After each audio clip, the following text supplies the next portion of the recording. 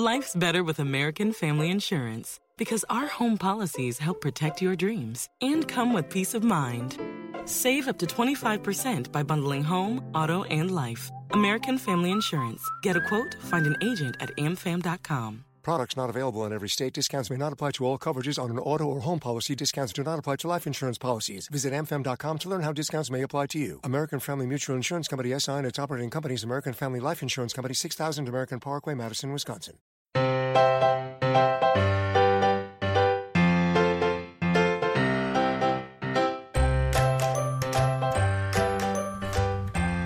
Hi, everyone, and welcome to episode 341 of the Professional Book Nerds podcast, presented by Overdrive. This is Jill. Hello, Adam. How's it going? Good. How are you? It's almost June. It is. At time of recording, I'm getting ready to go to Book Expo and BookCon, and my head is swimming with all the prep, and I'm tired. A lot of prep. I'm already tired, and my alarm is set for 3 a.m. tomorrow morning. Ew. I know. Well, so our flight leaves at like 6:15 in the morning, but I just got a message from our people who flew in yesterday and today, and they're like, "Hey, just a heads up, it was really bad at the airport, so get there early." And I'm like, "How early is early? We're leaving. We board at like 5:45 anyway. It's gonna be a long day, but yeah, that's okay." We're talking June books. We are.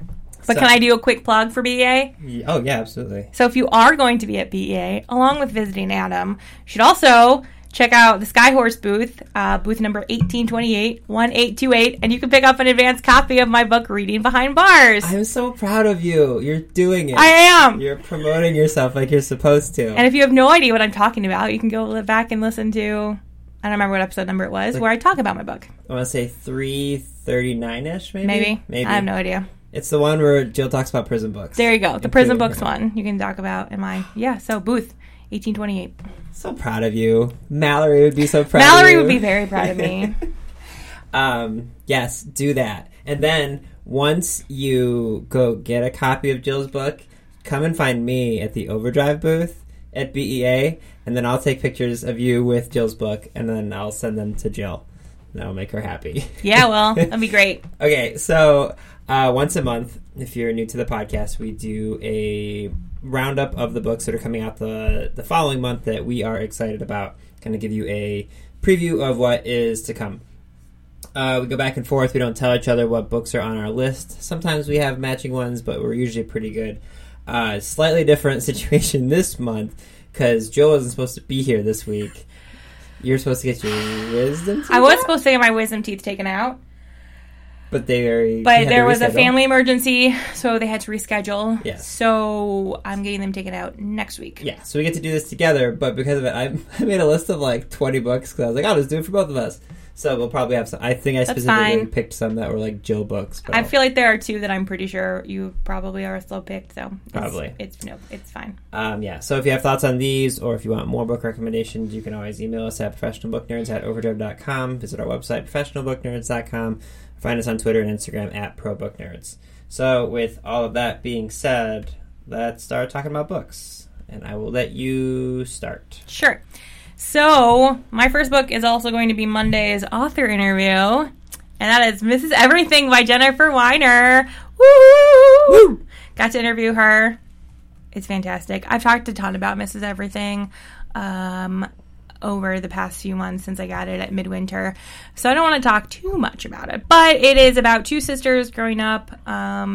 It covers several decades of their lives and sort of the different trajectories their lives take. It's really good. It's really wonderful. I compared it to the movie Beaches, but with like mothers and daughters and sisters, and it's great.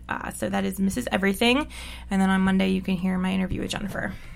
My first one is The Most Fun We Ever Had by Claire Lombardo. Should tell you guys, all of these are going to be in our show notes and also on our website. There's going to be a whole collection here, so you're going to have to write these down, just as a reminder. So my first one is The Most Fun We Ever Had by Claire Lombardo. The description of this book is reminding me a lot of A Place for Us by Fatima Fareen Mirza, which was my favorite book last year. So there's this married couple in Chicago, Marilyn and David. They fall in love in the 70s, and in 2016, they have 4 radically different daughters in 4 different states of their lives. One of them is a young widow who has troubles with booze and young men. One of them is a litigator turned stay-at-home mom who battles anxiety. One of them is a neurotic, newly tenured professor. And then another one finds herself as the youngest daughter. She is like living a lie and no one in her family even knows about. And this novel, apparently, it's just this big, long, sweeping family story that goes over several generations, and I'm very into books like that. So if you're like some family drama, it sounds like the most fun we ever had. It's going to be good for you. My next one is Recursion by Blake Crouch. I also got to interview Blake at ALA Midwinter, so that will be coming up in a couple weeks. So I loved his book, Dark Matter. And Recursion is all about memory and sort of asking, like, how are memory and reality related? So it takes place in New York City, and a cop, Barry, is investigating a phenomenon that the media has dubbed false memory syndrome, where people are driven mad, basically, by memories of lives they have never lived. And then we have a woman, a neuroscientist, Helena, who is sort of studying memory and finding out ways to basically like the science of memory and how our brains works. It's fascinating. It's so good. If you liked Dark Matter, you absolutely love, because it plays somewhat on somewhat similar themes of Dark Matter. Does the Mandela effect come in to the story? Yeah, and he and I talk about that in our interview. Okay, I won't talk. So the only reason I ask is our good friend Christina, who is on quite often when one of us is not in the office, which is usually at this point. Yeah.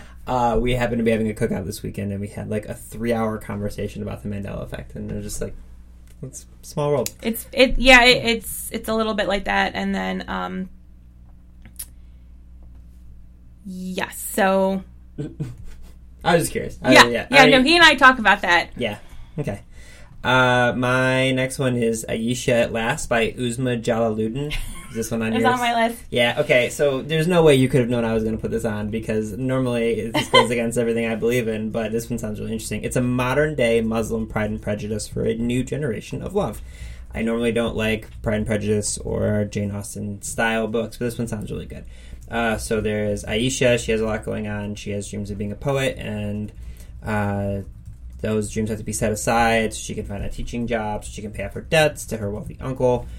She lives with her boisterous Muslim family and is always being reminded that her flirty younger cousin Hafsa is close to rejecting her 100th marriage proposal. It's a lot of marriage proposals. That is a lot of marriage proposals. Ayesha is lonely, but she doesn't want an arranged marriage. And then she meets Khalid, who is smart and handsome, but he's also conservative and judgmental. So that would be the Mr. Darcy. Is that how that works, right? Probably. Okay, yeah, that's what I thought. She's irritatingly attracted to someone who looks down on her choices and the way that she dresses and all this different stuff. But then there's a surprise engagement between Khalid and Hafsa, and Ayesha is torn between how she feels about Khalid and also the unsettling new gossip she hears about her family. So this is a version of Pride and Prejudice I can get behind. So that's Ayesha at Last by Uzma Jalaluddin. So my next one is Evie Drake Starts Over by Linda Holmes. So Linda Holmes is the host of NPR's Pop Culture Happy Hour podcast. She's also delightful to follow on Twitter if you are not already. So in a sleepy seaside town in Maine, recently widowed Evie Drake rarely leaves her large, painfully empty house nearly a year after her husband's death in a car crash. Everyone in town, even her best friend Andy, thinks grief keeps her locked inside, and Evie doesn't correct them. Meanwhile, in New York City, Dean Tenney, a former Major League pitcher and Andy's childhood best friend, is wrestling with what miserable athletes living out their worst nightmares call the yips. He can't throw straight anymore, and even worse, he can't figure out why. As the media storm heats up, an invitation from Andy to stay in Maine seems like the perfect chance to hit the reset button on Dean's future. When he moves into an apartment at the back of Evie's house, the two make a deal. Dean won't ask about Evie's late husband, and Evie won't ask about Dean's baseball career. Rules, though, have a funny way of being broken, and what starts as an unexpected friendship soon turns into something more. To move forward, Evie and Dean will have to reckon with their pasts, the friendships they've damaged, the secrets they've kept. But in life, as in baseball, there's always a chance up until the last out. That was on my list, too. It sounds delightful. Yeah. I think this one might be on your list, but Mostly Dead Things by Kristen Arnett. No. All right. Okay, so it's described as one of the strangest and funniest and most surprising first novels I've ever read by Karen Russell, which is very funny. So one morning, Jessalyn Morton walks into the family taxidermy shop that her family has to find that her father has committed suicide right there on the metal tables. Shocked and grieving, Jessa steps up to manage the failing business while the rest of the Morton family crumbles. Her mother starts sneaking into the shop to make aggressively lewd art with the taxidermied animals. Her brother Milo withdraws, struggling to function, and Bryn, Milo's wife and the only other person Jessa's ever been in love with, walks out without a word. As Jessa seeks out less than legal ways of generating income, her mother's art escalates. Picture a figure of her dead husband and a stuffed buffalo in an uncomfortably sexual pose, and the Mortons reach a tipping point. For the first time, Jessa has no choice but to learn who these people truly are and how ultimately she fits alongside them.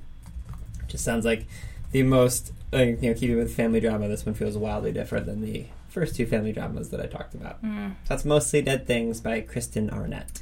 I have Magic for Liars by Sarah Gailey. Yeah, I knew we were both going to have this one. Go that ahead. was one of the ones I was figured. Okay. So, this is...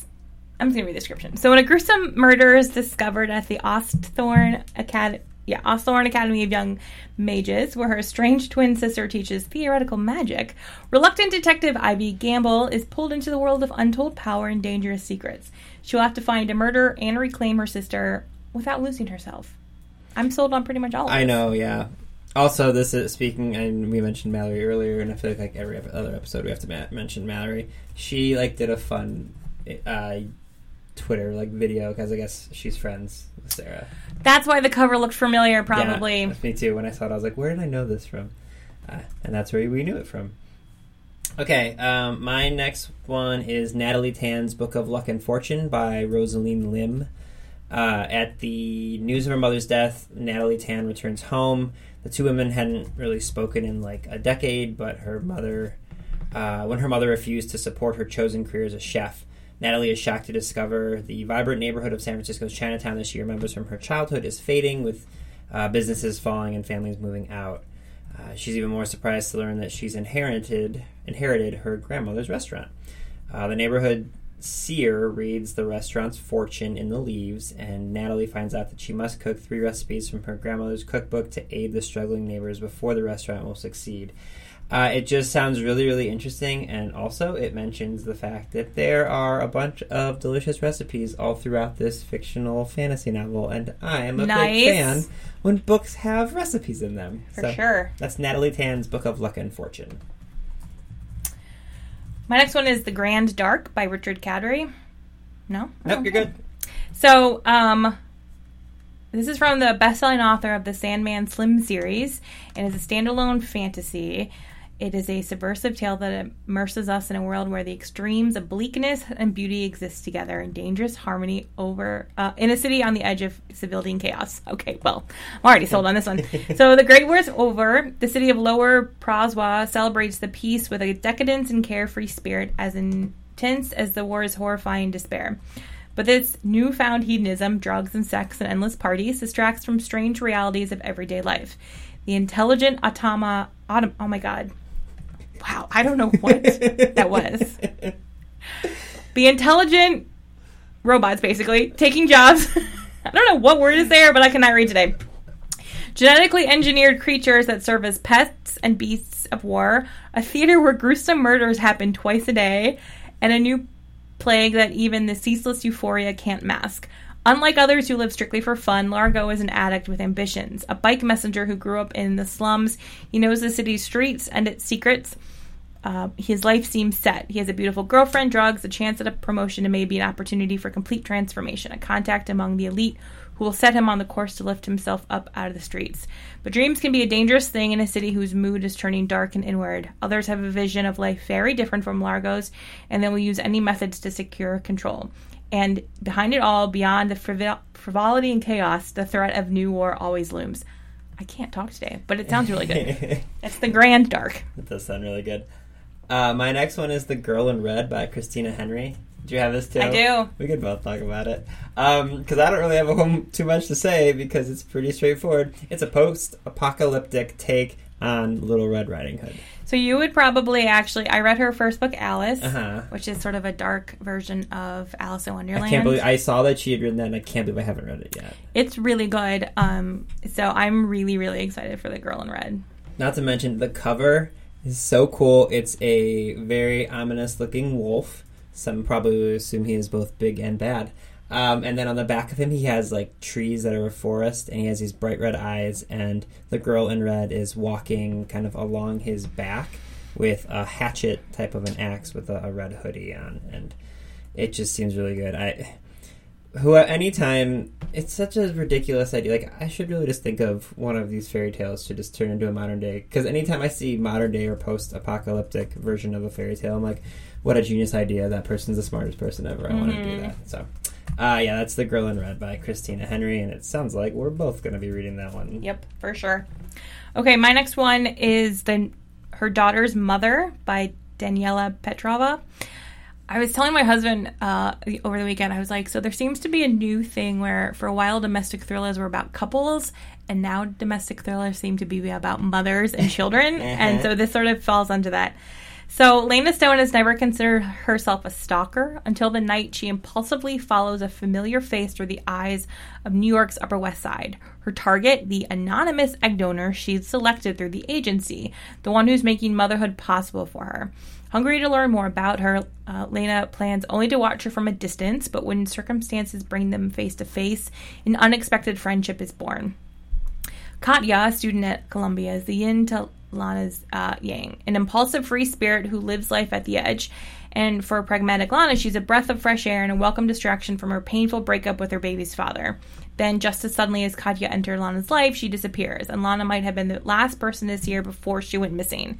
Determined to find out what became of the woman whom she owes so much, she begins to dig into Katya's past, even as the police grow suspicious of her motives.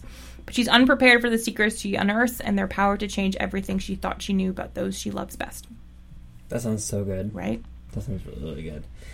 Hey, remember how I was just talking about, like, a reimagined fairy tale? I have another reimagined fairy tale.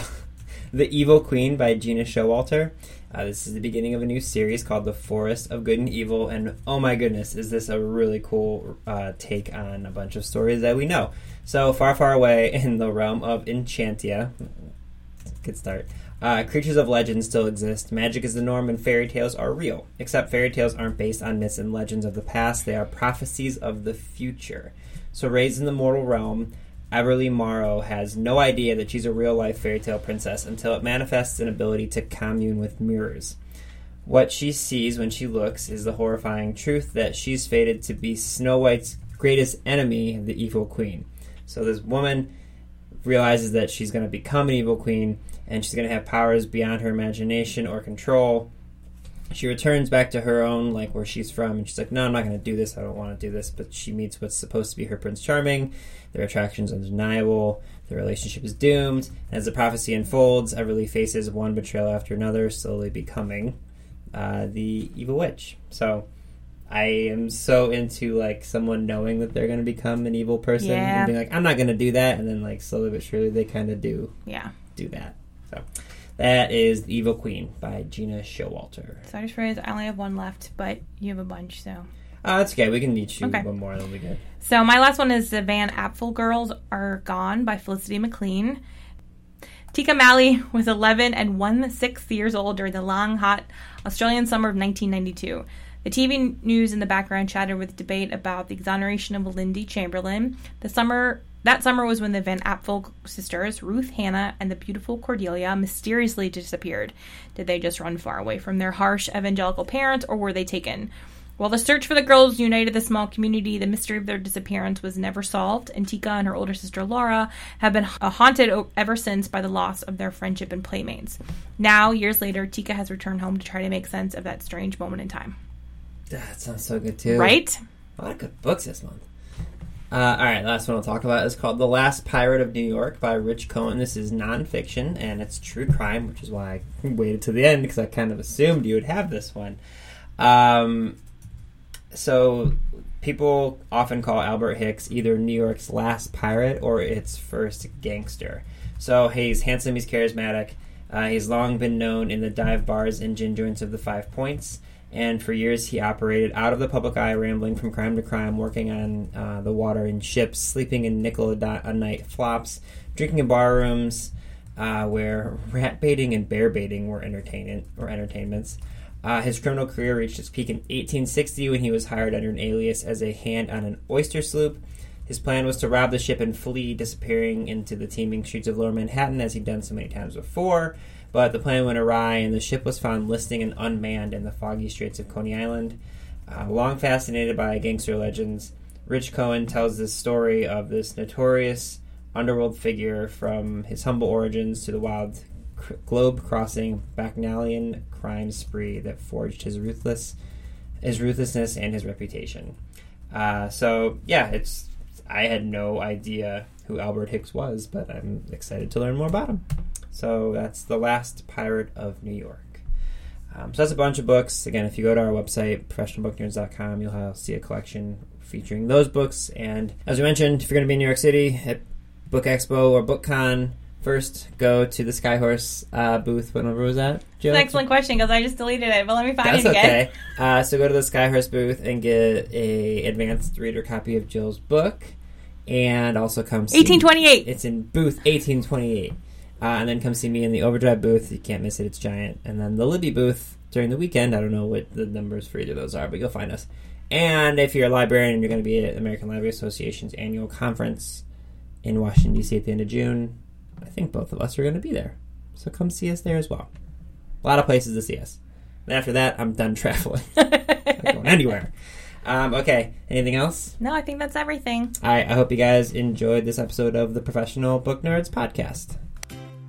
Readers can sample and borrow the titles mentioned in today's episode from Overdrive.com, and our library friends can purchase these titles in Marketplace. Professional Book Nerds is proud to be an Evergreen Podcast signature program. To learn about other Evergreen podcasts, visit evergreenpodcasts.com. Our podcast is produced, recorded, and edited by Adam Sokol and Jill Grunewald, and presented by Rakuten Overdrive. For more information, visit professionalbooknerds.com. Hi there, I'm Heather Drago. And I'm Sarah Saunders. We host the podcast, That's a Hard No, about saying no and setting boundaries. So you can become that true and empowered you that this world needs. Saying no isn't just okay. It's the key to living an authentic, fulfilling life. I'm a licensed professional clinical counselor, so while this podcast is in no way a replacement for one-on-one therapy, I suppose I know what I'm talking about. I'd say so. We talk about learning to say no and set healthy boundaries and how it impacts mental health, physical health, relationships, parenthood, and more. Subscribe wherever you get your podcasts and visit our website, hardnopodcast.com. We're here to help you find your no and say it unapologetically. That's a hard no.